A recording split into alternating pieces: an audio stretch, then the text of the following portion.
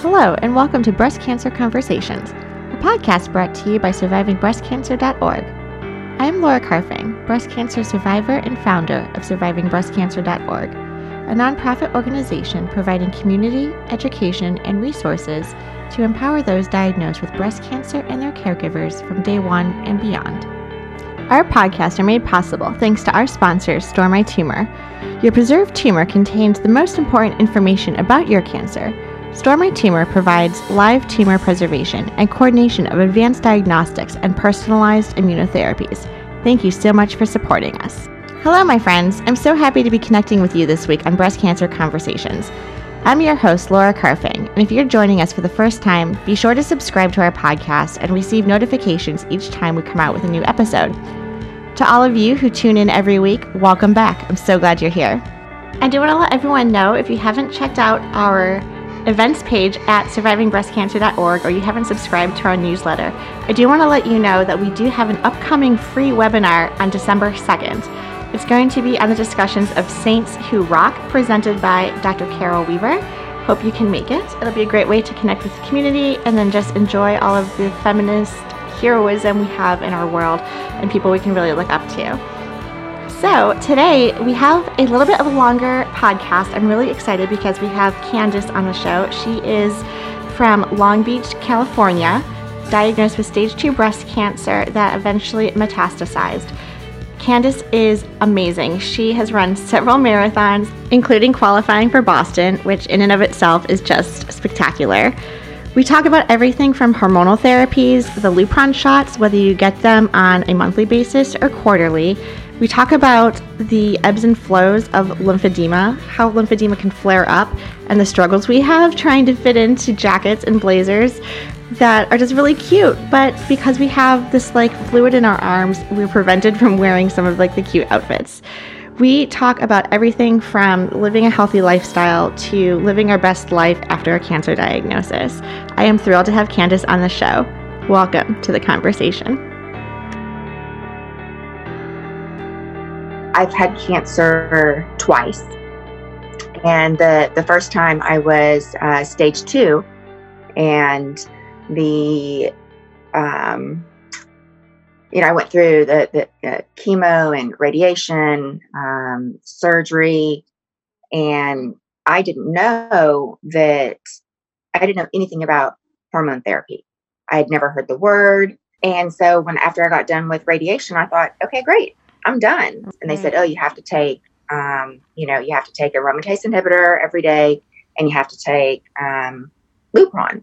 And I had taken Lupron during treatment to suppress, suppress my reproductive system. Mm-hmm.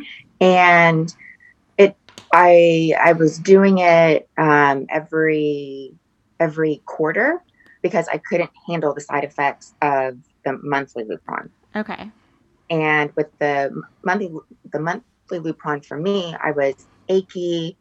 I'm a morning person. I go out and I run in the morning, and I have morning clients, and I'm up and out the door at 5 a.m. I could not get out of bed until 1 o'clock in the afternoon. Really? And I could not manage the monthly side effects of the Lupron. So I talked to my doctor about it, and he said, okay, you can go on the quarterly, and the quarterly I could handle. Mm-hmm. But then I got off the aromatase inhibitor because I didn't like the side effects of that. And because I went through such a rigorous chemo treatment, that, I should be okay. Mm-hmm. And then, so at my 5.5 year mark, I was re-diagnosed with metastatic breast cancer. And I had a PET scan 6 months earlier, and the PET scan was clear. And then I was having a treatment on my arm with the lymphedema. Oh, I have that too. Oh. That was awful, isn't it? Oh, I'm so annoyed. I try and put on a sport jacket or different things, and I'm just too fat on just one side. It's annoying.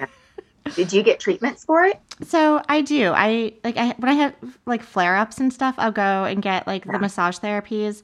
I'm supposed to wear a sleeve all the time. I don't wear it all the time. I'll admit it. But, I try to when I'm like working out in terms of like just getting that blood flow and the pumping to go through with the lymph fluid. Definitely when I fly. But it's just annoying that now we have this like lifelong thing we have to manage and deal with. And I love wearing like my rings and bracelets and jewelry and cute shirts that might have a little cinch at the wrist or something. And now I'm just very cautious about it. I know everybody asks me if I'm left-handed because I wear my watch on my right hand or my And I'm like, no, I'm not left-handed. They're like, well, why do you wear your watch on your right? I'm like, because I cannot have anything that is tight. I don't want it. Like, I'm fearful of that. But the doctor gave me the sleeve, and the sleeve made it 10 times worse. Oh, wow. Interesting. It was awful. So I was going, I still go 3 times a week to have treatment on my arm.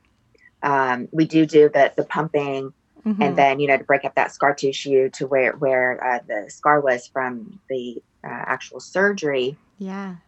But I can't figure out exactly what makes the flare-up happen and then what makes it go away. I know things, I can use my dry brush and that helps. And, I do all these funny little concoctions in the morning, for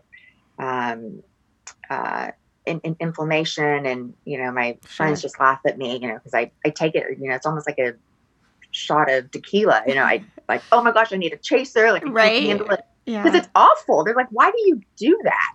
Right. I'm like, well, because I am trying to keep, any inflammation in my body down. Right. But going back to the swelling, I can't wear certain shirts. I can't wear certain jackets. And there's not really anything that I guess we can do about it, or at least I haven't come across anything that works, which it is frustrating. And I think that's part of the myth that I love dispelling when people think that breast cancer is just that active treatment phase, but that there's this really like longevity of, no, for the rest of my life, this is like something I'm managing.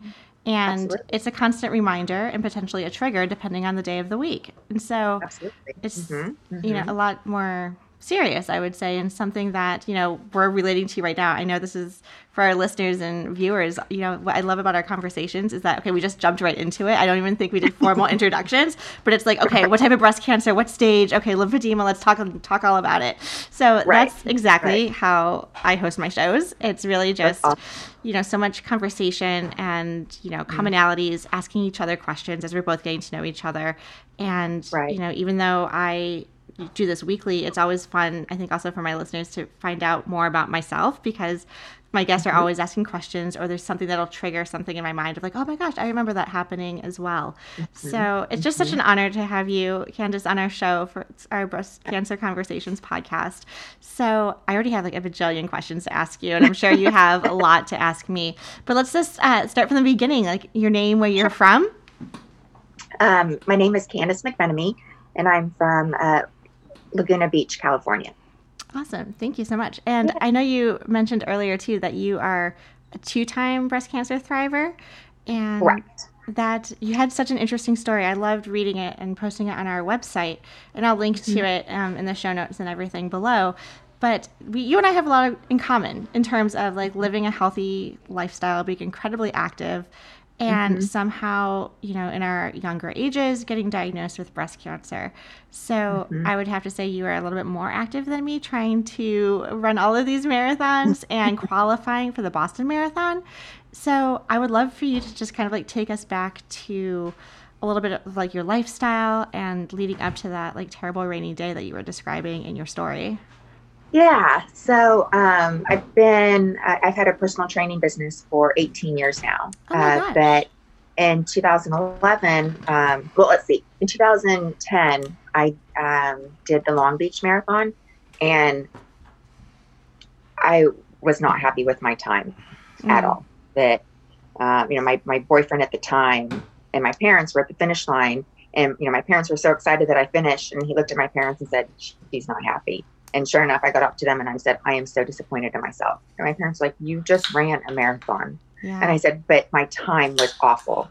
So when I was training for Napa to get to Boston, I was determined. And while I was training for Napa, towards the end, I was just feeling really tired. And I thought, well, maybe I had mono. So I go and I get tested. No, my blood work is perfect. And I thought, okay, I'm just tired. So I drove up to Napa, ran the marathon. I qualified. I was on cloud nine with my time. That is So happy. huge. That is huge. Yeah. And, I was going to be going to Boston in 2012. And when I went to the doctor, I forgot to tell her about this little bump that was, it was underneath my armpit. And I honestly, I thought it was ingrown hair, and I was living with my sister at the time, and sisters being sisters, I'm trying to get her to pop it, and right. Maybe this is too much, but she's like, it won't. And I'm like, you're not trying hard enough. Right. But I couldn't get it, and I told my mom about it. She's like, just, I don't know, have the doctor look at it. And I forgot to tell her. And when I got back from Napa, she said, go get that looked at. I said, okay. So I went to the doctor. But it wasn't like bothering you or anything? Like there was no pain, or you just noticed it? Yeah. And it was honestly, I don't know if you can see, but the white of my nail, it was like, it was that, that small. Sure. Again, I thought it was an ingrown hair. And she didn't know what it was. And so she said, let's just go do a mammogram and an ultrasound just to be on the safe side. Sure. And I said, okay. So I did. And the mammogram came back a little funny. Ultrasound came back a little funny.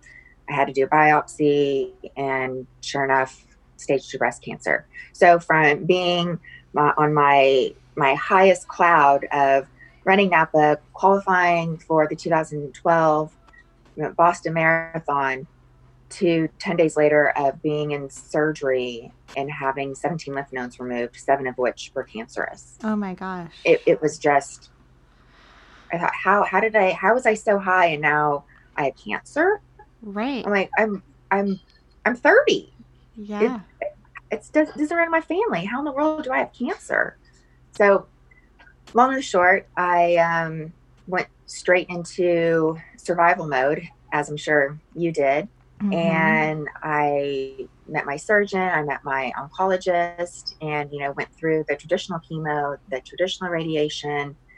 And, you don't really think about the mental and the emotional impact that it has on you, because you're just trying to survive. Right. Yes, I'll speak for myself. I never thought that I was going to die. I never did. That wasn't going to happen to me. So I used my physical knowledge from being, in the profession to help me with the side effects of everything. But the mental and emotional part, I left out. Right. And it wasn't until, I don't know, maybe 6 months to a year after the first time I was diagnosed to really start to digest what had just happened to me. Right. And because, all my peers are, getting further along in their profession. My peers are meeting their boyfriends that became fiancés, husbands, and children. And I'm waiting for my hair to grow back on my head. Right.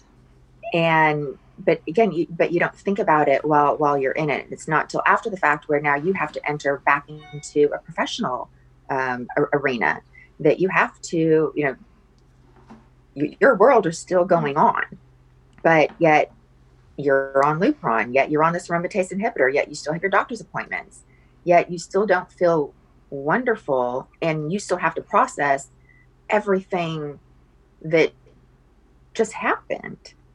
And I can look back and I wish that I wish that I would have started therapy while I was going through treatment, but at the same time, one more appointment, I don't know if I could handle one more appointment. So it was always this back and forth, and I don't even know where I'm going with all of it now. But it was just I don't want to say it was unimaginable while I was going through it, but I didn't find that it was unimaginable until afterwards. Right. If that makes sense. No, it totally makes sense. I think you articulate that actually really well. I resonate with everything you just said. And even when you just mentioned, when you go back into the professional world, like that was literally the transition of when cancer hit me. It was when my medical leave was up and I had to return to work. And, you know, I remember putting on, like, my hair was just starting to grow back, and it came back like this, like, awesome silverish blonde, grayish color that was, like, you know, like the little, like, duckling fuzz, and it was awesome. And, you know, I would never have my hair in that, like, short little pixie style unless this happened to me. You know, but you put on, like, your pink lipstick, your cute dress, and you go to work, and, you know, everyone's happy that you're back. But that lasts maybe for maybe like 10 minutes, 30 minutes if you're lucky for the coffee break. And then it's, here's all the work that you missed. Let's get caught up. You're in meetings. You're taking notes. And for me, it was the chemo brain. It was the overwhelmness of, like, I've never suffered from anxiety before. And the level of anxiety was like, oh, my God. It was almost that Charlie Brown moment of everyone's going like, walk, and talking. And I just could not process what was happening. And that's really when it hit me that this breast cancer journey is so much more than just getting through and surviving through treatment. And really, this is now a lifelong thing that some days it lingers in the forefront of your mind, sometimes it's in the back of your mind. But, you know, the scary fact that, you know, doctors can never tell us 100% that we are cancer free, that there is always, you know, a lingering opportunity for something to bubble back up. Right. Go ahead.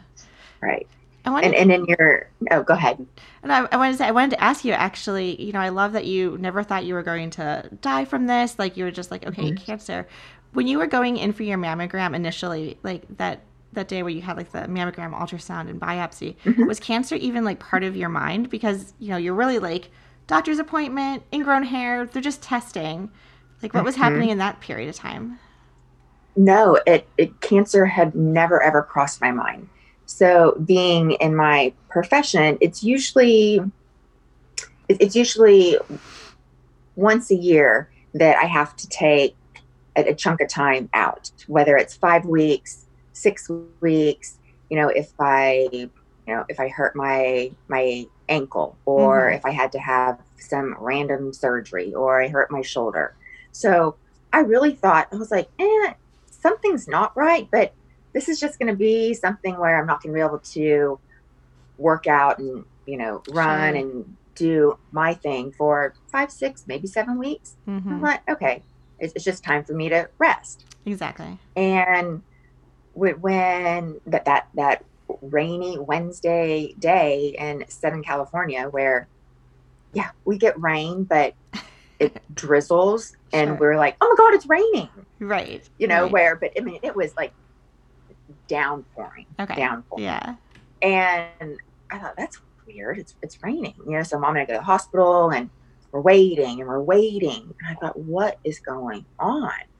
And, you know, I left the exam room, and I went out in the hall, and I just asked a nurse, I said, could you please tell me, you know, my results? Like, we've been waiting. And she was like, oh, sweetheart, I'm sorry. I didn't realize you've been waiting for so long. I'll go grab the results and bring them in the room. I'm like, okay. Yeah. So she comes back in, and she was like, I'm so sorry, but you have stage 2 breast cancer. She tells you right then and there? Right then and there. And my mom was I was sitting on the exam table, and my mom was sitting in a chair with her legs crossed. And as soon as the nurse said those words, I went into shock. But my mom, and she doesn't remember doing this, but she kicked her legs, and she kicked me. So she went to uncross her legs and cross them the other way. Yeah. And it was just like this, like, honestly, a knee-jerk reaction. Yes. Oh my God. I said, there's no way that I have cancer. That it's not possible. Like, no way I have cancer. And she said, sweetheart, you do. And I didn't cry at that point, and my mom didn't cry. Again, we're, this team.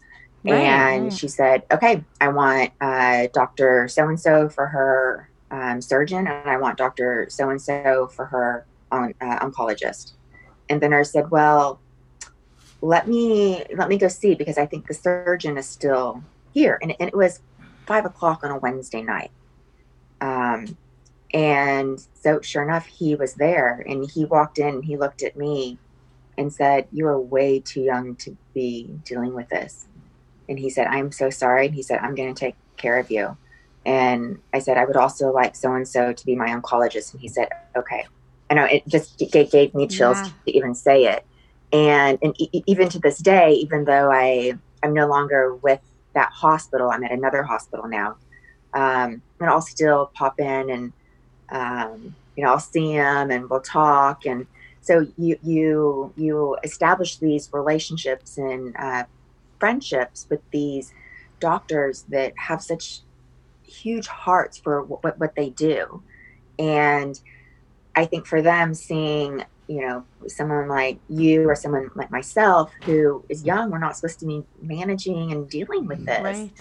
It breaks their heart, and they just want to help us and make us better. And but it's just such a lovely relationship that you establish. Yeah, that's interesting that you got to meet like your surgeon right away that evening too. So when I got diagnosed, I don't think I cried either. I think it was I forget exactly how this was working. I think I saw my primary care doctor a couple of times before I finally got the prescription to be able to get the mammogram. Okay. But my family... Oh, go ahead. Does it run in your family? No, so it doesn't. And we did genetic testing, and there's no genes associated with it. So it's incredibly sporadic, which is a little troubling. I mean, sometimes we want to know, like, well, why? But... Exactly. You almost feel like, if I know why, then I can manage that. Yes. But if I don't know why, then that leaves me being confused. But I interrupted you, so I apologize. No problem. Well, and speaking of the why, I think, so about our background also, my boyfriend and I were strict vegans at the time also. And we were, and prior to that, I was a vegetarian. So there would have been pretty much 2 decades of me not eating animal products and, dairy products and all of this good stuff. People would be like, oh, you don't eat enough kale or broccoli and all these cancer fighting foods. I'm like, you guys, stop. That's the worst thing you can tell me right now. Right. But I remember 2 distinct things that when I found out that I had breast cancer, William, my boyfriend, was like, that's it. We're going out for steak. All bets are off. And then the second thing that I wanted to share also is it never crossed my mind once either that by me sharing with my boyfriend that I had breast cancer, that he was going to leave me. I think in hindsight, it was, I don't know if I should have thought about that a little bit, but it was more okay, what does this mean? I have to get time off from work. I have to go to the hospital. It was immediately, like you were saying, planning mode and just getting everything in order. And I didn't feel like there was adrenaline, but it was almost that adrenal rush of, I can't think and have emotion around this. It's very pragmatic, and this is the process we're following. Right. Because if you allow yourself to be emotional, then you're going to fall apart and be a basket case, and nothing's going to get accomplished. Right. If you keep yourself together, then here's A, here's B, here's C. But in actuality, having, meltdowns and being emotional, I guess when it's appropriate, it's good for the body. Right. But I didn't allow myself to do that very often. Right. It sounds like you didn't either. Yeah. No, I think it all hit me afterwards. Even now, I'm 2.5 years out, and I'm just I still have my mental breakdown days, and I'm just it's just hard. I struggle with weight gain with all the aromatase inhibitors and joint pain, and just like the aftermath, the hot flashes. Like I try to get ready for work. I put know. on the makeup. And then by the time I get to my car, I'm like wiping it all off. Like, what's the point? I know. I know. Yeah. I know my girlfriends that are older than me and actually going through, natural menopause, they'll tell me all about it. And I'm like, you guys remember, I've been managing this for, 8 years. Right. I'm like, oh my God, Ken, I'm so sorry. I forgot. I'm like, no, you don't need to forget. But yeah, I mean, I've tried everything under the sun with the hot flashes, putting peppermint oil, behind my ears, on my wrist, and, taking a shower at night and going to bed with my hair wet and, all the fans and everything, anybody that walks into my bedroom, like, it's an ice box in here. I'm like, isn't it fabulous? Right. Exactly. All through winter in Boston, we sleep with like the bedroom windows cracked because I'm just like, I need this air. Or like, you get out of the shower, I'm just like letting the steam from like the 30-degree outside come in. I'm like, this is amazing. That's awesome. Yeah. I don't mind the cold temperatures. It's just the snow that I can't stand. Right. Yeah. But it's beautiful in the fall, right? Oh, it is. Yeah, I'll definitely send you some pictures. We got up to New Hampshire not too long ago and took pictures at peak foliage. I was like, it was just a great mental escape of being in like the world's like flower bouquet. So absolutely. I know. I use the ocean. Totally. As I try to go every other day to go and put my feet nice. In the sand and obviously the water. It's a little bit cold in the winter, but yeah, cold for us is not cold for the rest of the world or the rest of the United States. But you have to have that peacefulness, that it's almost a meditative state that you create. And what works for me might not work for you, but it's fine, and as long as we are all in this together and can talk about, different things to try, even going back to the hot flashes, if there is something that you're like, oh my gosh, I do this, then maybe I should try it. Maybe it'll work. Exactly. But tell me how you found your breast cancer. Yeah. So, so I guess there was like always like a lump or something going on, but again, or maybe when I first recognized it, one, I never thought of breast cancer, and then two, it's always been there. So why would I be concerned? Like right at the age when you're starting to do your own like self breast exams, like I know my body, that's always there. Oh, I'm not worried about it because it's always been there. Whether you're like going through your menstrual cycle or not, you're just like, I'm not worried about it. I brought it up with my doctor, my primary care. She was not concerned. And so, I think why would you advocate and feel empowered to ask more questions if you don't have a family history of it? And she's not concerned because, we hear like we're too young for this, right? So it's not like on the forefront. But when I was 34, I was, again, being very active and working out. And like, luckily, I'm glad I was working out because this is how I was starting to notice a difference and change in what was going on with my chest. And so like, I'm at the gym, like, pumping my iron in front of the mirror and like, feeling really great about what's going on. And so I've been doing this for like a couple of weeks and I'm like, wow, I'm really starting to like develop like shoulder muscles and pectoral muscles. But one side of my chest was not as developed as the other. And I'm like, well, I'm not lifting odd like weights on different sizes. Like this is a little weird. And so I actually started noticing some dimpling happening on my breast, and was just like, again, could be muscle, doubt it's muscle, because it was so different. It was not happening on the other side. And so it was really the dimpling, I guess, when like the cancer was starting to pull in the skin tissue that caused that effect. I think a lot of people show like those pictures of like the different types of lemons or like different fruits that have like all the ugly wrinkles and everything on it. Right. But I think that's a really good example of like, what does it look like? I'm like, it looks kind of ugly and like dimply.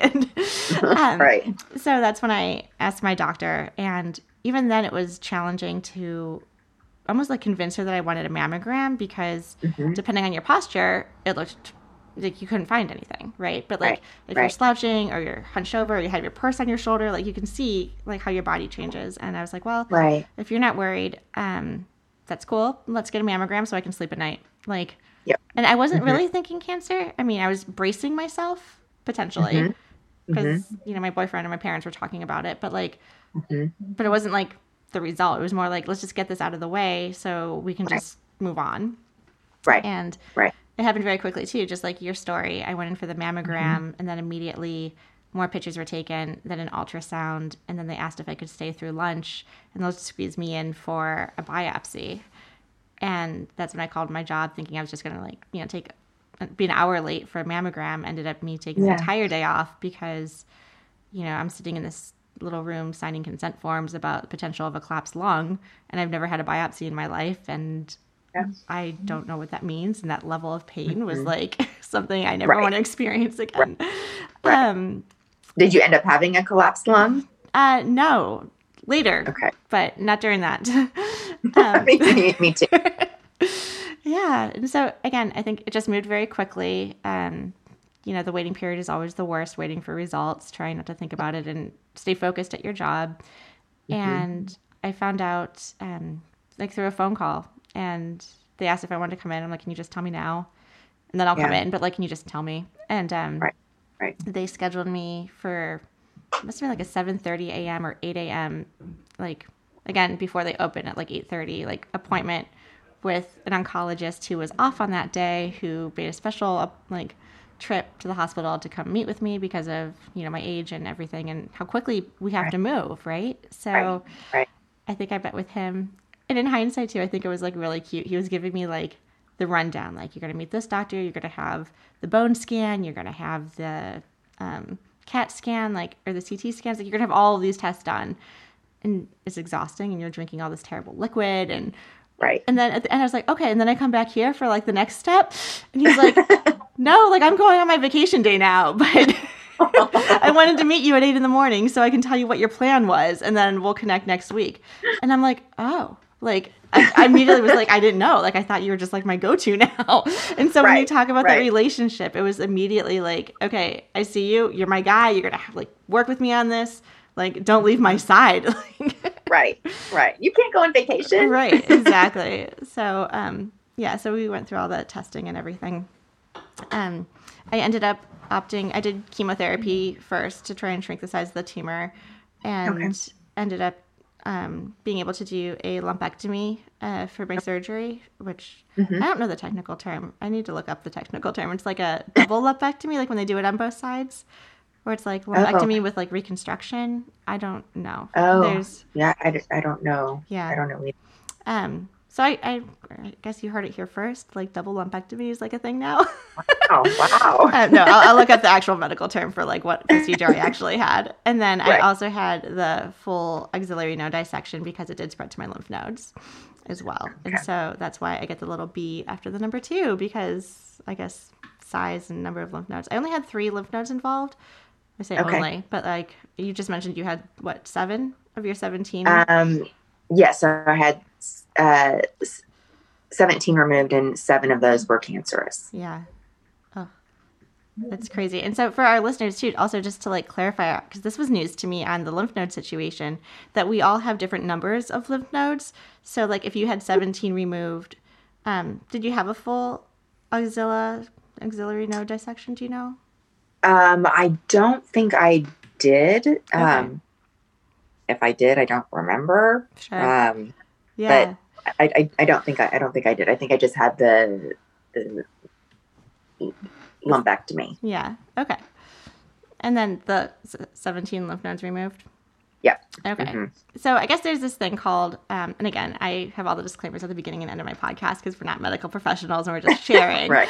But I didn't realize this. So like when you talk about like the I hope I'm pronouncing it right, axillary node dissection, is like all of the lymph nodes like underneath like your armpit area, like going up right before your collarbone area, like kind of this whole area. And I'm still numb in that part, which is kind of interesting because I used to be super ticklish and now it doesn't even matter. I know. But I guess everybody has different numbers of lymph nodes, and you don't know until surgery, like when they go in and take them out. And I guess they look like little grapes on a vine. And, so all of my lymph nodes in that area were 14, of 3 of which were cancerous. Okay. Some other people have, up to like 34 lymph nodes, or they might have only 10 lymph nodes. And so everyone's body is slightly different. And so that was news to me, because not that it's ever a comparison game of like how many like lymph nodes do we have, but Right. it's really just an arbitrary thing that we don't know until the surgery happens. And so afterwards it was like, okay, we did the surgery and here's your pathology report. And now we can actually tell you a lot more information about your staging. And I didn't realize how anxious I was even going into that meeting, because you're concerned about, did my doctor get clear margins around the lumpectomy? I don't think I'm mentally I can go through another surgery again. Right. What happened? What's going on with the lymph nodes? Because they were removing tissue on my other side. While it wasn't detected, you never know deeper tissue that might not have shown up on a mammogram if there was cancer on the other side. So I think there's a lot that I probably Googled too much, but there was a lot that was weighing on that pathology report and that follow-up conversation. Right. Yeah. Now, when you said that your hormone therapy is 10 years, Yes. So you have to be on the Lupron and then the aromatase inhibitor for 10 years? Yes. Because when I went through it, in 2011, they said that I only had to do it for 5 years. Mm-hmm. So I guess now it's different now. Yeah, so I think there's a lot of different options for people. I've heard different things where you can be on like tamoxifen for 5 years and then graduate to, not graduate, but like move on to like a aromatase inhibitor for the latter 5. Some people are just on one of either tamoxifen or aromatase inhibitor for 5 years, and that's it. I think also, given our age being under 40, we were taking an aggressive approach with everything that we were already doing anyway. So I think the initial plan is to be on it for 10 years. And, I think we have an opportunity to look at it again when I hit that 5-year mark. I think I had to make a decision pretty early on whether or not I wanted to in terms of like fertility, decide if I wanted to have any kids or not. And so I'm probably not going to have any kids. Sorry to break everyone's heart out there. At least biologically, there's other ways to do it, but at least biologically. Right. And so I think my doctor was just trying to give me options to say, okay, in 5 years we could reassess, we could decide, that's kind of what he felt comfortable of saying, we want you to be on this for a period of time before we even start any sort of, fertility plan or reassess. Because sometimes too, as you mentioned, the side effects of a lot of these drugs really impact the quality of life. And, there's definitely days where I'm just like, I don't know how much longer I want to do this. Like I do want to put it in a box, in a bag, and not be reminded about it every single morning when I have to wake up and take this lineup of medication. I know. Yeah. We're faced with making so many decisions when we've been thrown all this shocking information. And it's like, yes, no, yes. Sure. I don't know.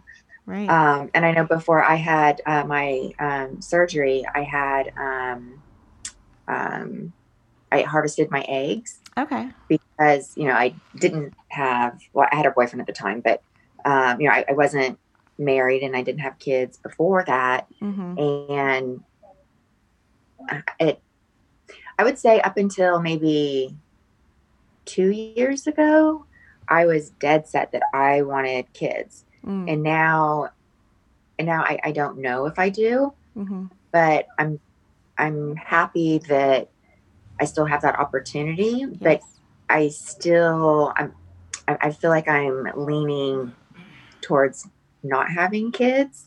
Sure. But it's a hard decision. Yeah. It's keeping the options open, right? Right. I know. And I had a girlfriend who was 6 months ahead of me the first time around, and I called her my angel. Oh, nice. And then 3 years later, I had a girlfriend, and so she had twins maybe a year or so after she was done with everything. But she had to have a surrogate and all that. Yeah. And then my other girlfriend, who was 3 years older than me and 3 years behind me, she said, I don't want kids. And so, Yeah. with breast cancer in general, we have, I guess on the bright side is that we have so many options. Do we want to be a mom? Do we want to Yes. adopt? Do we want to harvest our eggs? Right. Do we not want to be a mom? Do we want to be, the best auntie we can be, or do we want to be with animals? And exactly. So there are a lot of options in life to giving back or contributing exactly. or feeling that motherhood, I guess that the motherhood feeling. Exactly. No, and I feel like that I talk about that a lot with my boyfriend too. Since we made the decision not to have children, it's like, well, survivingbreastcancer.org is like my family. It is the children. Absolutely. It is like talking to, those who've been recently diagnosed or people further along in their journey who are having a tough day. Like I give out my cell phone number now. Like it's crazy. I'm just like, oh my God, we've all been there and we know how scary it can be. And just to be like a sounding board, I think is really important too, because a lot of people, we're just meeting each other now pretty much, but like when you're on the telephone, like it's almost like being in confession, right? Like you don't see the person, you don't know the person, they're not your doctor, they're not your spouse, they're not a relative. It's like unbiased, like this is how I really feel. And I just need to get that off my chest and now I can move on. And so, it's been just really rewarding work that, I know this is, if I'm not going to have a family, like I have my work cut out for me doing this. So I'm satisfied. There's a lot of love. Absolutely. Absolutely. Definitely. So, okay. Definitely. So you were mentioning all of this happened. You had your surgery. So you had chemo, surgery, and the radiation, or surgery first? I had, I harvested my eggs. Then I had chemo. Then I had radiation. I had complications along the way. I had capillary leakage in my lungs. I had to stop chemo for, I think, 6 weeks. Oh, wow. So I couldn't walk up a flight of stairs without feeling faint. Oh, wow. So it's like if somebody were to just punch little holes in my lungs, and then my lungs were bleeding. Like bleeding, like blood bleeding. Yeah. Like, wow. Okay. At least that's what I was told. Yeah. And so I couldn't breathe. I couldn't do anything. Wow. I couldn't even walk down the block. Okay. I remember being fatigued. Wow, that sounds much more like challenging. I remember like there's like 3 stairs to get into my house. And like I remember trying to be ambitious going grocery shopping. I'm like literally coming home with like 1 bag of groceries and I'm like, grocery bag is too heavy, the stairs are too heavy, like I just need to sit down, I can't find my keys, I'm gonna lean against the door. Like I remember being fatigued and but this sounds even like way beyond what fatigue would be if you have been diagnosed with, what is it called? Capillary leakage in your lungs. Okay. I've never heard of that before. Did you know that was one of the side effects? I think it was a side effect of one of the chemo drugs. Again, at least that's what I remember being told. And then they put me on 8 months of prednisone. Okay. To help with that. So it was either a week in the hospital or 8 months of prednisone. And we were signing the papers to go into the hospital. And my pulmonary doctor called my oncologist and said, no way. She's an athlete. You cannot put her a week in the hospital. She'll go, like, it's just not going to happen. Yeah. Put her under my watch and I'll watch her. So the oncologist signed off. He signed off on that. I didn't have to go into the hospital, but then I had 8 months of prednisone. And with prednisone, most people, they gain weight from that. Right. And, because that's a major side effect. And I lost so much weight. Really? Yeah, it was weird. Even to the point where my doctors asked me if I was taking my medication. I'm like, yeah, I promise I'm taking it. They're like, well, I don't know what's going on. But anyway, so I got through that, but being a runner and I can't even walk half of the block. Right. I can't walk upstairs. It was not a fun experience. I remember that too, just to share a similar story. I was diagnosed in the fall, and so the majority of my chemotherapy was during the winter. And my boyfriend got me like one of these like amazing, like the goose coats that keep you like super warm in the winter because of the hot flashes too. I was like, I don't want to die of hypothermia because I'm sweating. Right. But you know, to your point too, like you want to be out in nature, you want to like breathe fresh air, you want to be as active as you possibly can, even if it's like walking down the block. And there were just nights where it's like I would spend more time trying to put on my like socks and shoes and coat and bundle up to literally get to the edge of the block at the stop sign and be like, that was a good walk. Like, can we turn around now? And like the whole ordeal of just like mustering up that energy. Sorry, so continue. It really makes you appreciate things in life, or, you know, that maybe that we would take for granted, you know, before. It's like, wow, you know, I can go walk down to the ocean, you know, or I can take a drive to, you know, see the beautiful leaves turning. And, you know, everybody is so busy nowadays. But when I couldn't run and I could barely walk, and then kind of when I was recovering from that, you know, just walking and looking at all the neighborhood, literally stopping and smelling the roses. Right. I had no idea that the neighborhood that I lived in at the time, everybody had roses. Yeah. It was crazy. I was like, oh my gosh, everybody has roses and red doors. Yeah, and it's but, wonderful, you know, to like be present, right, and to like absolutely observe your surroundings and be appreciative and grateful for that. Right. Absolutely, definitely. So was your chemotherapy stopped then while you were on prednisone, or was it just during like a 6-week period? It was just that 6-week period. Okay. When my lungs were really bad, Mm-hmm. and then. Originally, I was supposed to have 9 rounds of chemo, but after we stopped the 6 weeks, then I ended up having. Well, I ended up having a total of 12 rounds of chemo. Okay. Originally, I was supposed to have 9, so I guess I had my 6, and then I had 6 more. Sure. Yeah. Yeah, but that wasn't fun. Oh, I had blood transfusions and all of that. And I guess you don't really think like how sick you are. Right. You know, people would say, oh yeah, you were sick. And I'm like, no, I was sick, but I wasn't that bad. Right. And they're like, no, Ken, you were really sick. Yeah. And I'm like, oh, okay. You know. And then, you know, talking about it later on, even from, you know, a mental aspect or an emotional aspect, then it really dawns on you that, wow, you're really sick. Right. Or you really were sick. Exactly. Yeah. Yeah. I mean, again, with all the side effects of the chemotherapy too, there's days when you're like looking in the mirror and there was just be bags under my eyes, and you lose all of your hair, but also like your eyelashes and your eyebrows. And that's when I was like, I look pasty and sick. Yeah. Like I just look not good. Right. So. Right. And the makeup didn't help either because I would just melt right off anyway. So. Right. I know. So it was a terrible couple of weeks right there. But yeah.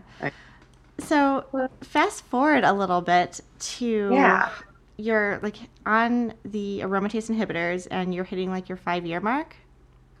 Yes. So I had stopped the aromatase inhibitor, but I was still taking the Lupron every quarter. Oh, okay. And because I didn't like the side effects of the aromatase inhibitor, and my doctor at the time said, okay, well, I think I've mentioned this because your treatment plan was so intense that you can stop the aromatase inhibitor, but you have to take your Lupron. I said, fine. Can I ask which aromatase inhibitor you were on? I was on, if I heard it, I would probably recognize it. Exemestane? Or yes, thank you. Sure. Yeah. Are you on that one? I tried them all. And oh, you tried them all. So, oh, goodness. Yeah, I was, you know, my doctor definitely wanted to go the AI route versus tamoxifen, and I was having such negative side effects with, I think the other one was anastrozole, and then exemestane.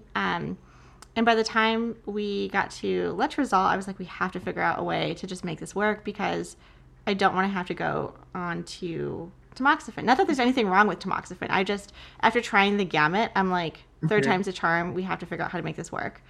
Well, did you know that because originally they put me on tamoxifen, Okay. and when it first came out, it was a birth control pill in I think the late 70s ish.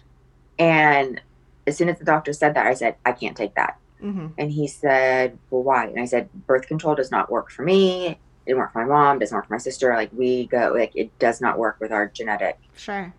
Yeah.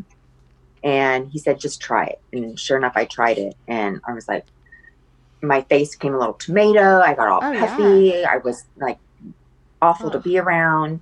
And so they took me off of it. And then they put me back on the Lupron. Okay. Yeah.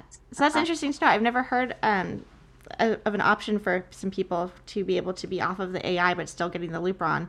So while you're not getting the AI, you're still suppressing like the estrogen from your reproductive system. Correct. Awesome. Correct. Okay, that's great. But not the 20% from your adrenals. Got it. Okay. At least, again, that's what I was told, that the estrogen comes from two places, your ovaries and then your adrenals. Okay. And so the Lupron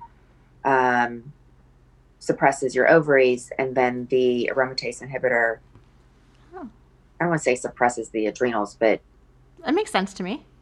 Yeah. Yeah. Again, if I'm getting my information correct. That sounds right. I've heard reference of the adrenal glands. I'll do a little bit of research, maybe do a blog on it because I haven't. Yeah, I mean, there's so many topics out there to write about and investigate. Right. But yeah, I didn't know that, and I think that's really helpful actually to clarify like what the drugs are doing and how they're complementing each other. Right. Right. So I reached my 5-year. I was, cancer-free. Everything was great. And then 6 months later, I found a little bump on like the upper part of my chest. And my chiropractor that helps me with my treatments with the lymphedema, he said, do you feel that? And I said, I do, but I just thought, maybe my pecs are tight, from push-ups or whatever it may be. And he said, just go have that looked at. And I said, oh, okay. And so I did, and they did the biopsy, and it came back negative for cancer. But because of my health history, they did another scan, and I had tumors everywhere. What? Everywhere. So but that came back negative. Mm-hmm. Yeah, the biopsy came back negative, and they did a scan, and cancer everywhere. So the original site, my lungs, my spine, my sternum, my hips, everywhere. And but you felt fine, right? Like you were working out, like you were just going about your business. Right. And I had a PET scan 6 months earlier. Right. I'm like, how in the world in 6 months did my body develop cancer all throughout my body? Wow. It didn't make any sense to me. So at that point, I wasn't comfortable with that oncologist anymore. And so I got a second opinion at a hospital up near LA. Okay. And it was the best decision that I made.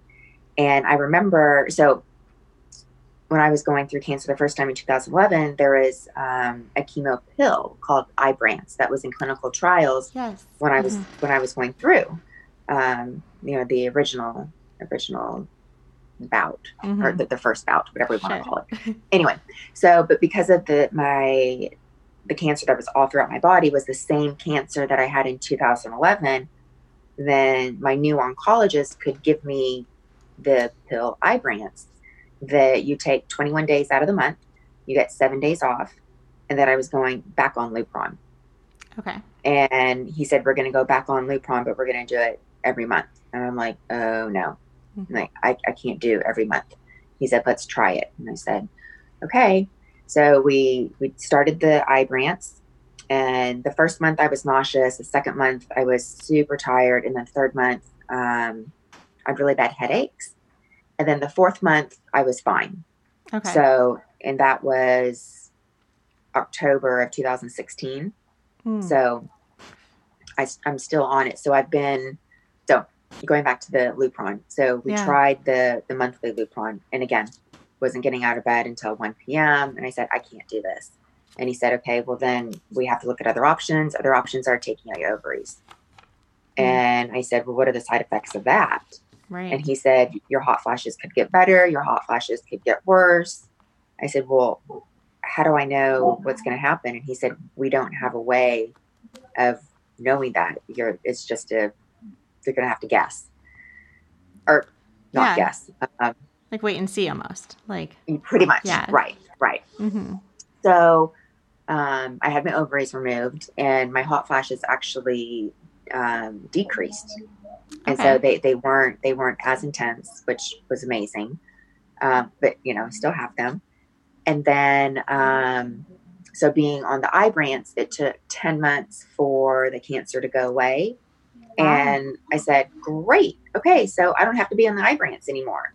And he said, oh no, you're on that indefinitely or until something else better comes out. Okay. And I said, why? I said, but I don't have, I'm back in remission. I don't have, my cancer's not active right now. Right. And he said, we don't want it to become active again. And now because you had stage 4 or metastatic breast cancer, no, you're on this indefinitely until something else comes out. Okay. And I said, okay, well, that's my plan then, I guess. So it was 10 months from when you started Ibrance to getting like clear scans and being back in remission? Correct. Mm-hmm. Is that considered like fast or normal, or when you talk to other women? Like, I have not, and it never even dawned on me to ask if it was fast, slow, or on track. No, it's just an interesting time lapse of we're always talking in terms of like how many appointments we have or treatments, and so you're like, right, I'm going to be on Ibrance for 10 months, and this is something to look forward to. But I'm sure just like everything in the space, it varies by person with different side effects and all of that. So, but congratulations, that is really great. I'm so glad you were so responsive, or your body was so responsive to that line of treatment. Yeah. Thank you. And so, during that time too, I mean, gosh, I love these conversations because now I'm just like, okay, Ibrance and stage 4 and metastatic, but also like the ovaries. I want to ask about the ovaries because that's a question that we talk about a lot actually. And it's, kind of dovetailing our earlier conversation about fertility and harvesting your eggs or not harvesting your eggs and getting pregnant after a cancer diagnosis. So I've had a couple people on the show on like both extremes, right? So there's this other woman, and I'll have to find the link to her podcast, but she was wonderful. Crystal, I believe her name is. So if you look like on the podcast for Crystal, it'll be her show. And it was like the best thing that she ever did, right? Like she got rid of like the full, I think, hysterectomy. Actually, I think it was a different name. It was like the uterus and the ovaries, like very long word. But anyway, she was like thrilled about it, like love it, is feeling great, loving life, doesn't look back on like no remorse about having kids naturally. Like she's just on cloud 9, and I love that energy. And I brought up the question of having mine removed with my oncologist because I was hoping to not have to take these pills every day. I'm like, if I could just do this as an alternative, that would be great too. But I think actually so many light bulbs coming full circle. He was like, no, you would still have to take the letrozole. And now that makes so much sense. So even if I had my ovaries removed because of the adrenal glands, I would still need the letrozole. So, God, we're coming like full circle here. This is so great. So one of the things that really scared me, though, about having my ovaries removed, I mean, granted, we're already in like medical menopause, but actually being in like a permanent state of menopause then. I mean, clearly you're an athlete, you're a personal trainer, or in the fitness business, you look incredible, you look super toned and healthy. Like what advice or how have you maintained that level of health while also going through all of the side effects of menopause, bone loss through the treatments, losing muscle mass, etc.? Do you have any like tips or advice on how to maintain that balance? My biggest thing to tell everybody is just be consistent. That every day is different. Some days you're going to have a ton of energy on those days. Get out and run and walk, do your Pilates, do your strength training. And then on days that you don't feel great, maybe just stretch or do a light yoga class or just take the day off. Sure. But consistency is absolutely the key. Awesome. Not only to keep, your muscle mass, because even, females that aren't going through what we're going through, they're going to lose muscle mass as they, as we all get older. Sure. But if you don't stop, then you're not going to lose it all. Right. So, and then try to have to go back and create it again. Yes. So I think I'm in the latter phase. Right. I'm in the I need to go back and create it phase. Right. Which is a lot more work. Oh my God. Tell me about it. Yeah. So I would say, to everybody, just be consistent with it. But really listen to your body. And again, on the days that you are tired and low energy, go for a walk, or just stretch. We all have our, TV shows that we watch or podcasts that we listen to or whatever it may be in our downtime. But if you're just sitting on the couch or, I don't know, running around the house doing, like laundry and this, that, and the other, just sit down for 5 minutes and stretch. Yes. Or while you're watching your TV shows, stretch. Mm-hmm. Yeah. That was it, like during the commercials or something, like hold plank or do jumping jacks or do something like just to move. Absolutely. For sure. Absolutely. Awesome. Right. Yeah. Right. Okay. So you decided to have that surgery done. So then you were eligible then to no longer have to do the Lupron shots. Correct. Okay. Right. But I do have to get monthly shots because even though I don't take an aromatase inhibitor pill, I get shots. There's Flazodex. Okay. For the adrenals. So I still have to block the 20%. Okay. Yeah. Oh, and how are you tolerating all of these like shots and the Ibrance and the pills that you're taking? How are you doing overall? I'm tired and I'm a positive person. I'm upbeat. Yes, I have my days. Yes, I have my moments. Mm-hmm. But everybody asks me, "Hey, Ken, how you feeling? How you doing?" I'm like, "Yeah, I'm tired, but so is everybody else." Right. I don't know one person that a stranger that I would meet and say, "Are you tired today?" "Yeah, I'm really tired." Right. So I try to not put myself in a different category. Okay. Yeah. Even though I've had clients and friends tell me like, "Okay, can you just be real for 1 second? Like, our tired is way different from your tired." Right. And I said, "Okay, fine. It might be true, but I'm not going to tell myself that. I'm going to be on the same playing field as you." Exactly.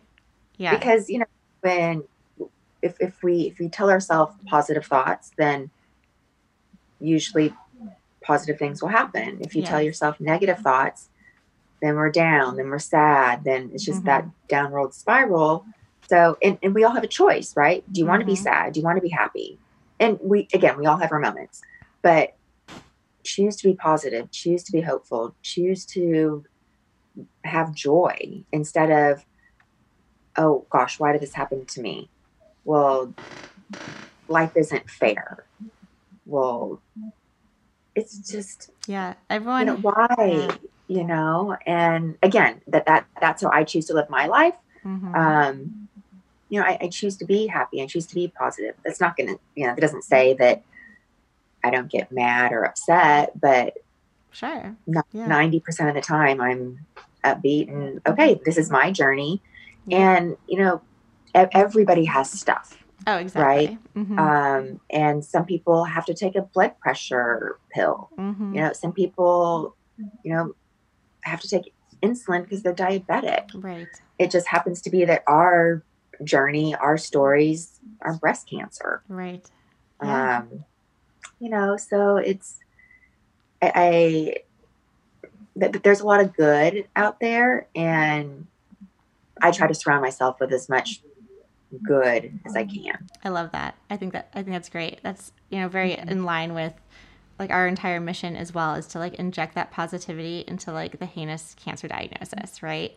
Right. And Absolutely. like it's so easy to find the negative. Like that's easy. It's so much harder to like surround yourself with like the positivity, but once you do, it's like contagious. And Absolutely. that's Absolutely. I love that. Like, okay, we can be tired, but like, I was tired last week too. So, I love that, being like on the same playing field. I think that's a really like awesome takeaway. Right. And I think giving back also helps with being positive. I know the hospital that I'm at, up by LA, the City of Hope. Yes. They asked me to be their ambassador for their largest campaign. Wow. For 2019. So I've been, doing a lot of fundraising and meeting a lot of different people, and it's been a wonderful experience. But every time I leave an event, I have I just have this permanent smile on my face, and completely. So many people are just so sweet and so generous, and they always come. They always ask, "Hey, you did such a great job at speaking. Can I give you a hug?" I'm like, "Oh my gosh, of course." Yeah. So I like that. Yeah, that connection and like absolutely the storytelling, I think, is great. We were just this past Monday we were invited to come to an assisted living or independent living residence, I guess, for pretty much people who are 60 and above and or disabled. And it was in celebration of Breast Cancer Awareness Month, and they invited our organization, and I was able to go and speak. And it was so humbling, I think, and energizing to hear these stories and to share my story with not all the big terms or like the gross craziness, but just this is what breast cancer early detection is. This is why it's important. And you can just see like the audience, just like right now, like people were like nodding their heads, they're smiling. Before the end of it, they were like raising their hands to share their own experience, whether it was their personal experience, their mothers, their aunts. But then it also like opened up this new pathway of just engaging with the community members, because you also see where like the discrepancies are and disparities and things that I never thought of before. There was a woman, just as an example, who unfortunately is suffering from cerebral palsy, and so she needs a sign language interpreter because she lost her hearing, and she also has a really challenging time standing upright. And through this translator, she was asking if I knew of any resources that would do mammograms for women who can sit down, because she physically could not stand up to get screened. And I'm like, wow, that is like unless I was here talking to you, I wouldn't even consider that. Like, that's not on my radar, right? And so how can we continue to go out in the communities and meet people and figure out where those pain points are, and immediately then be able to say, okay, we're going to find something for you. Or maybe it's just getting that prescription for insurance to cover the ultrasound because you can lie down and not have to stand up. But everything is like a fight, right? Like, you can't just like go to the doctors. It's like talk to the doctor, talk to the insurance company, talk to this, get like transportation coordinated. But again, I think you're absolutely right. The giving back brings a lot of joy. Absolutely. Huh. So I have to know, since your qualifier for the Boston Marathon, did you ever end up running the Boston Marathon? So I couldn't run 2012. Okay. And they wouldn't honor my 2011 time because I physically was not in Boston to be there, to give them my bib to say I can't run this year because X, Y, and Z. But so I ended up running in 2013, and I raised money for Dana-Farber because I run with a group of, oh gosh, I'm not exaggerating this. There's got to be 45 of these 45 gals in the community that run. Now, we all don't run together. We're not this herd, running down the street,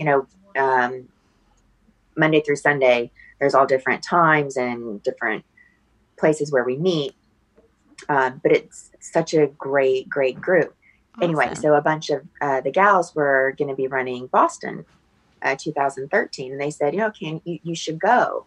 And I said, well, okay, in my condition, I cannot qualify to go and run. And one of them said, no, we'll help you raise money for Dana Farber. Yeah. So that's what I did. So I was able to go with them. Yes. And then I met I met a handful of gals through Dana Farber, and we all ran together. And awesome. Yeah, so that was a great experience. Was that the year of the marathon bomb? Was 2013? Yes. So correct. I remember that because I was here in Boston, and I was probably watching you and cheering you on. And I'll let you continue because you ran that marathon. I did, and it was my first race back, and so Boston was going to be the last chapter of my cancer book, and then I was going to take the book home and throw it in the ocean, and I was going to be done. Sure. And so I wasn't running it for a time, so I was just running it to run. Mm-hmm. And I remember being out there and enjoying everything and stopping and eating all the snacks. I'd have my hand the candy jar. I'd pick one and didn't like that one, and I'd put it back. And sure, I saw. So then at mile 16, I was like, okay, we now need to run. Like, we still have 6 more miles of this. Like, yeah, I'm getting tired. I've met a lot of great people. I've been in all the porta potties, but I need to go now. Right. We need to finish this up. Right. We don't need to make this an all day event. So I remember coming up to, towards the end of the race, and about a mile and a half, to the finish line, I just come up to this crowd of people that are stopped. And I don't run with my phone. And I thought, oh my God, why are we stopped? And none of us knew what was going on. We started to hear the helicopters, and I thought something weird is going on. Yeah. So I asked somebody that was standing next to me if I could borrow their phone to call my mom, because my mom and her girlfriend, my aunt and uncle, were at the finish line. And I couldn't get through. Right. Because all the phones were down. It was. Right. Yeah. Right. So I used the phone to call my dad in LA. And I said, you need to get a hold of Mom, and you need to tell me where I'm supposed to go. And so the long and the short, he got a hold of my mom, called that number back, whosever phone it was, and told me I need to go back to the hotel. And I said, I don't really know Boston. I don't really know where the hotel is, but okay. And at this point, it was about 4 hours. Mm-hmm. So people are starting to just kind of fall down because people are cramping. Yeah. Because you've been running for 4 hours, and now you're just, you're stopped. And I thought, okay, I can't do this. So I hopped over the barriers, and then I just started running. And somebody pulled me into, I think it was a Subway, and said, oh my gosh, are you okay? Are you okay? Because I had, my running bib off. And I said, yeah, I just need to find, the Westin. Sure. And you guys have 2 Westins, right? Yeah, I think so. There's a couple. Okay. Depending on the grade. Yeah. Yeah. So I eventually ended up finding the hotel, which the FBI had made headquarters for that awful experience. But if I really would have been running for a time, I would have come in before I would have come in before that happened. But as you know, when you run and you're at the finish line, everybody, prior to Boston, everybody's around the finish line congratulating everybody and watching the other runners come in, and it's a joyful time. Yeah. And if I really would have been running for a time, I would have been right there. Yeah. And I know there's so many tragic stories that happen from that, and I feel awful for the families, and my heart still goes out to all those people. But it was it was very scary. It was very sad. But I have not run Boston since. Right. Well, thanks for sharing that with us. I feel like it's for Boston, and again, I've lived here now for 10 years, which is weird to think about that I've been here for already a decade, but it's very much so like a part of the culture. Like that marathon, it was yesterday. We were all required to be in the house, no one on the streets the next morning while they were looking for everybody. And it was almost like everyone was glued to the television. It was like Super Bowl Sunday, right? Like everyone was just watching, probably drinking because there was nothing else to do. You couldn't do anything. Right. And Right. we're just trying to figure out what happened. And I've never been in a war zone, but looking out the windows, you're seeing all of these, like tanks coming down the street and military. And it was a very different experience. Yes, absolutely. And, you know, absolutely. I feel even more connected to you in so many ways because we were both now in Boston in 2013. Right. But, I know. You know, I was there with a really good friend of mine, and we were watching all the runners come in. And again, right around the 4-hour mark, we're like, should we go have a beer? Like, we've cheered on a lot of people. It's time to like go to a bar. And literally by the time we walked from the finish line to a pub, you walked into the pub and you could hear a pin drop. It was dead silent and everything was on the news. And we were like, oh my God, like what just happened? We left, we were trying to get home and trying to figure out like where to go. But again, it was a little scary because you're not really sure where to go. Like sometimes just staying put was like, am I safer here? Where should I go next? We didn't want to take public transportation.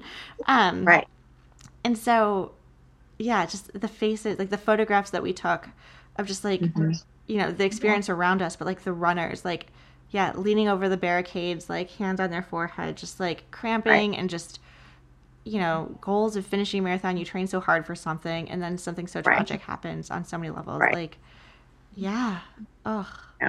I know. It was awful. It was awful. Any other marathons since then though? Like have you ended up completing one or have you taken a different course with your training? So I now do half marathons. Awesome. I ran the Santa Barbara marathon, but at the halfway point, before the halfway point, my calf started really bothering me, and I thought, okay, I can run the rest of the marathon, and I'm not going to get near a time that I want, and then I'm going to have to take a couple weeks off. Sure. Because I'm going to have an injury. Yep. Or you can be disappointed right now and you ran 13 miles. Which is huge. And, I mean. But I was so mad that I forget exactly where I was, but there weren't any, again, I'm not running with my cell phone. Sure. So I had to walk through a neighborhood to get to another hotel to ask if they would please drop me off at my hotel. Then I had to ask the hotel staff to please let me into my room so I could get my phone to call my mom and her best girlfriend to tell them that you're not finishing. That I'm not going to be there. Maybe come back to the hotel. So I finally got a hold of them and she said, okay, well, you know, let's go, you know, we'll get champagne and brunch and, you know, we'll celebrate your 13 miles. And I said, take your time getting back because I need to go to the gym. They're like, you just ran 13 miles. I said, I know, but I need to lift some weights right now because I'm really disappointed in this problem that I'm having right now with my calf and that I didn't finish. Yeah. So it's like stress relief. Yeah. So they said, okay, we understand you. We got it. We'll take our time. We'll meet you back in the hotel lobby in 2 hours. You go work out, you shower, you do your thing. Yeah. Super. And I said, okay. So 2 hours later, I met them. They're like, are you good? And I said, I'm good. Yeah, Let's go celebrate now. Oh, I know. I'm the same way. I love so many things. So I just started running marathons after my diagnosis. So prior to cancer, I was doing like the half marathons, and a marathon was always like a bucket list item, but never really it was never really happening. But after having cancer, I was like, okay, bucket list item. Like we are just no excuses. Let's just do something phenomenal as if like, you know, going through all this treatment and coming out of it still alive wasn't phenomenal enough. Right. I was like, let's go run a marathon. And I'm sure you know them on social media, but there are these, actually 3 girls, but 2 of which we all decided to do the Chicago Marathon together. And it was just like my hometown. I was so excited. It's a flat course, like could not wait. I trained for it. My time was ridiculously slow, but like I ran, we had so much fun, and I crossed the finish line. And that was just awesome. Mm-hmm. And this other woman who actually just completed her first, I'm not sure if it's only, but her first full Ironman Wow. just a couple weeks ago. And she's been training for like a whole year after her diagnosis. And, you know, we were texting back and forth. And she's from New Jersey, so like we're not in the same state training, but we're texting because we got like this virtual run community going, and it's just like aches and pains, or you know, some days you're doing like 12-minute miles because you're just sore. My boyfriend teases me too. He's like, some people can walk faster than you jog. I'm like, I got the bounce going though. Like I'm bouncing. Like you got the moment. Right. And then 6 months later, I ended up flying out to Duluth, Minnesota to run with another breast cancer survivor. And we did the Grandma's Marathon in Duluth. Awesome. And that one was just, I mean, when you're talking about like smelling the roses, I had, again, no expectations. It was point to point. And that's what kind of scared me. I've never done like a point to point race. Right. And, you know, Chicago was a loop. So I'm like, well, at any point I can just kind of like, you know, jump on the subway or cross over and like get to the finish line. Right. Like I wasn't too concerned, but point to point, like 26 miles is like, you know, even if you end up walking, that's still a long time to walk. Right. So mentally I was like, if I finish, that's great. But at least mentally I know I can do 13. And that's where the first bus was, like for the maybe elite runners or injury people who like need to take the bus back. So I'm like, I know I can get to 13. And I got to 13. I was like, I'm feeling pretty good. Like, I think I can do this. And like, but like taking pictures, I'm like mile 13 doing selfies and like, right. You know, and so my whole mental thing was like, I just need to get to the next pickup point, like the next, like, you know, big Red Cross, like, service station of like, well, if I can get, it wasn't even about getting to like mile 20 or 25. It was like, okay, where's the next like health station? Absolutely. And then I would always ask myself, like, are you feeling okay? I'm like, I'm feeling good. Let's go on to the next one. I'm going to keep going. Yeah. But it was almost like having that security blanket of like, you know, there was an out if I needed the out. Right. So, yeah. Well, congratulations on your races. That's amazing. Thank you. And I'll keep you posted too. There's another woman I'd love to introduce you to.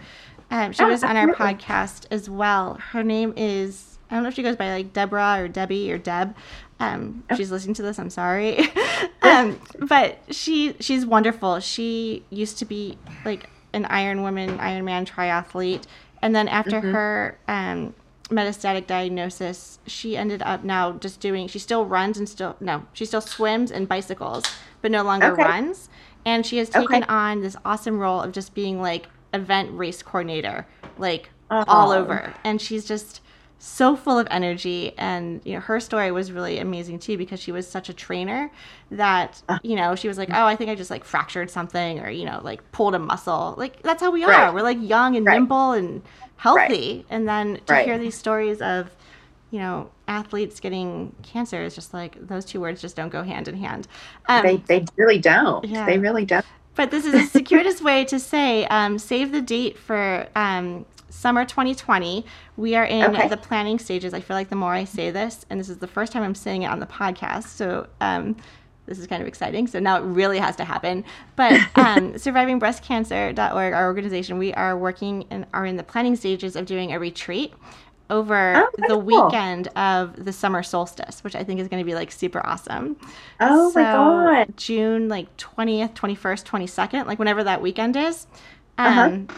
This woman, Deb, is helping me coordinate it, and it's going to have this like great theme of like paddleboarding and exercise and potentially like a 5K, because there's a lot of other women who've like never run a race before, but they want to do like, you know, bucket list. Like it doesn't have to be a marathon. It could be a 5K. So what can we do around like health and exercise and races, but like retreaty and for like breast cancer survivors? So I would love for you to come. So please save the date. And it'd just be amazing to bring like amazing women together who can just like laugh and enjoy like some time in New England in the summer.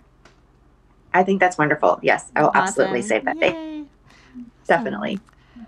Well, we covered so many topics. This was so much fun. I hope you enjoyed sharing your story. I feel like we were both like all smiles despite the topic. So, yeah. And I think you are amazing, and I so appreciate you and everything that you do. And I'm grateful that you had me on today. So thank you very much. Likewise. Thank you for sharing your story. I really appreciate it. If this podcast was helpful, be sure to subscribe, share with your friends, and leave a review so we know that you liked it. There are so many ways to join our community. Be sure to subscribe to our weekly newsletter at survivingbreastcancer.org. Follow us on Instagram, survivingbreastcancer.org, all one word, and on YouTube at bit.ly/YouTube SBC, and on Twitter, SBC_ORG. If you have a topic idea or would like to be a guest on our show, please contact me at laura@survivingbreastcancer.org. We love hearing from you. Please remember that the content here should not be taken as medical advice. The content here is for informational purposes only, and because each person is so unique, please consult your healthcare professional for any medical questions. Views and opinions expressed in our podcast and website are our own and do not represent that of our workplaces. While we make every effort to ensure that the information we are sharing is accurate, we welcome any comments, suggestions, or corrections. In no way does listening, reading, emailing, or interacting on social media with our content establish a doctor-patient relationship. Thanks. Until next time. Talk to you then.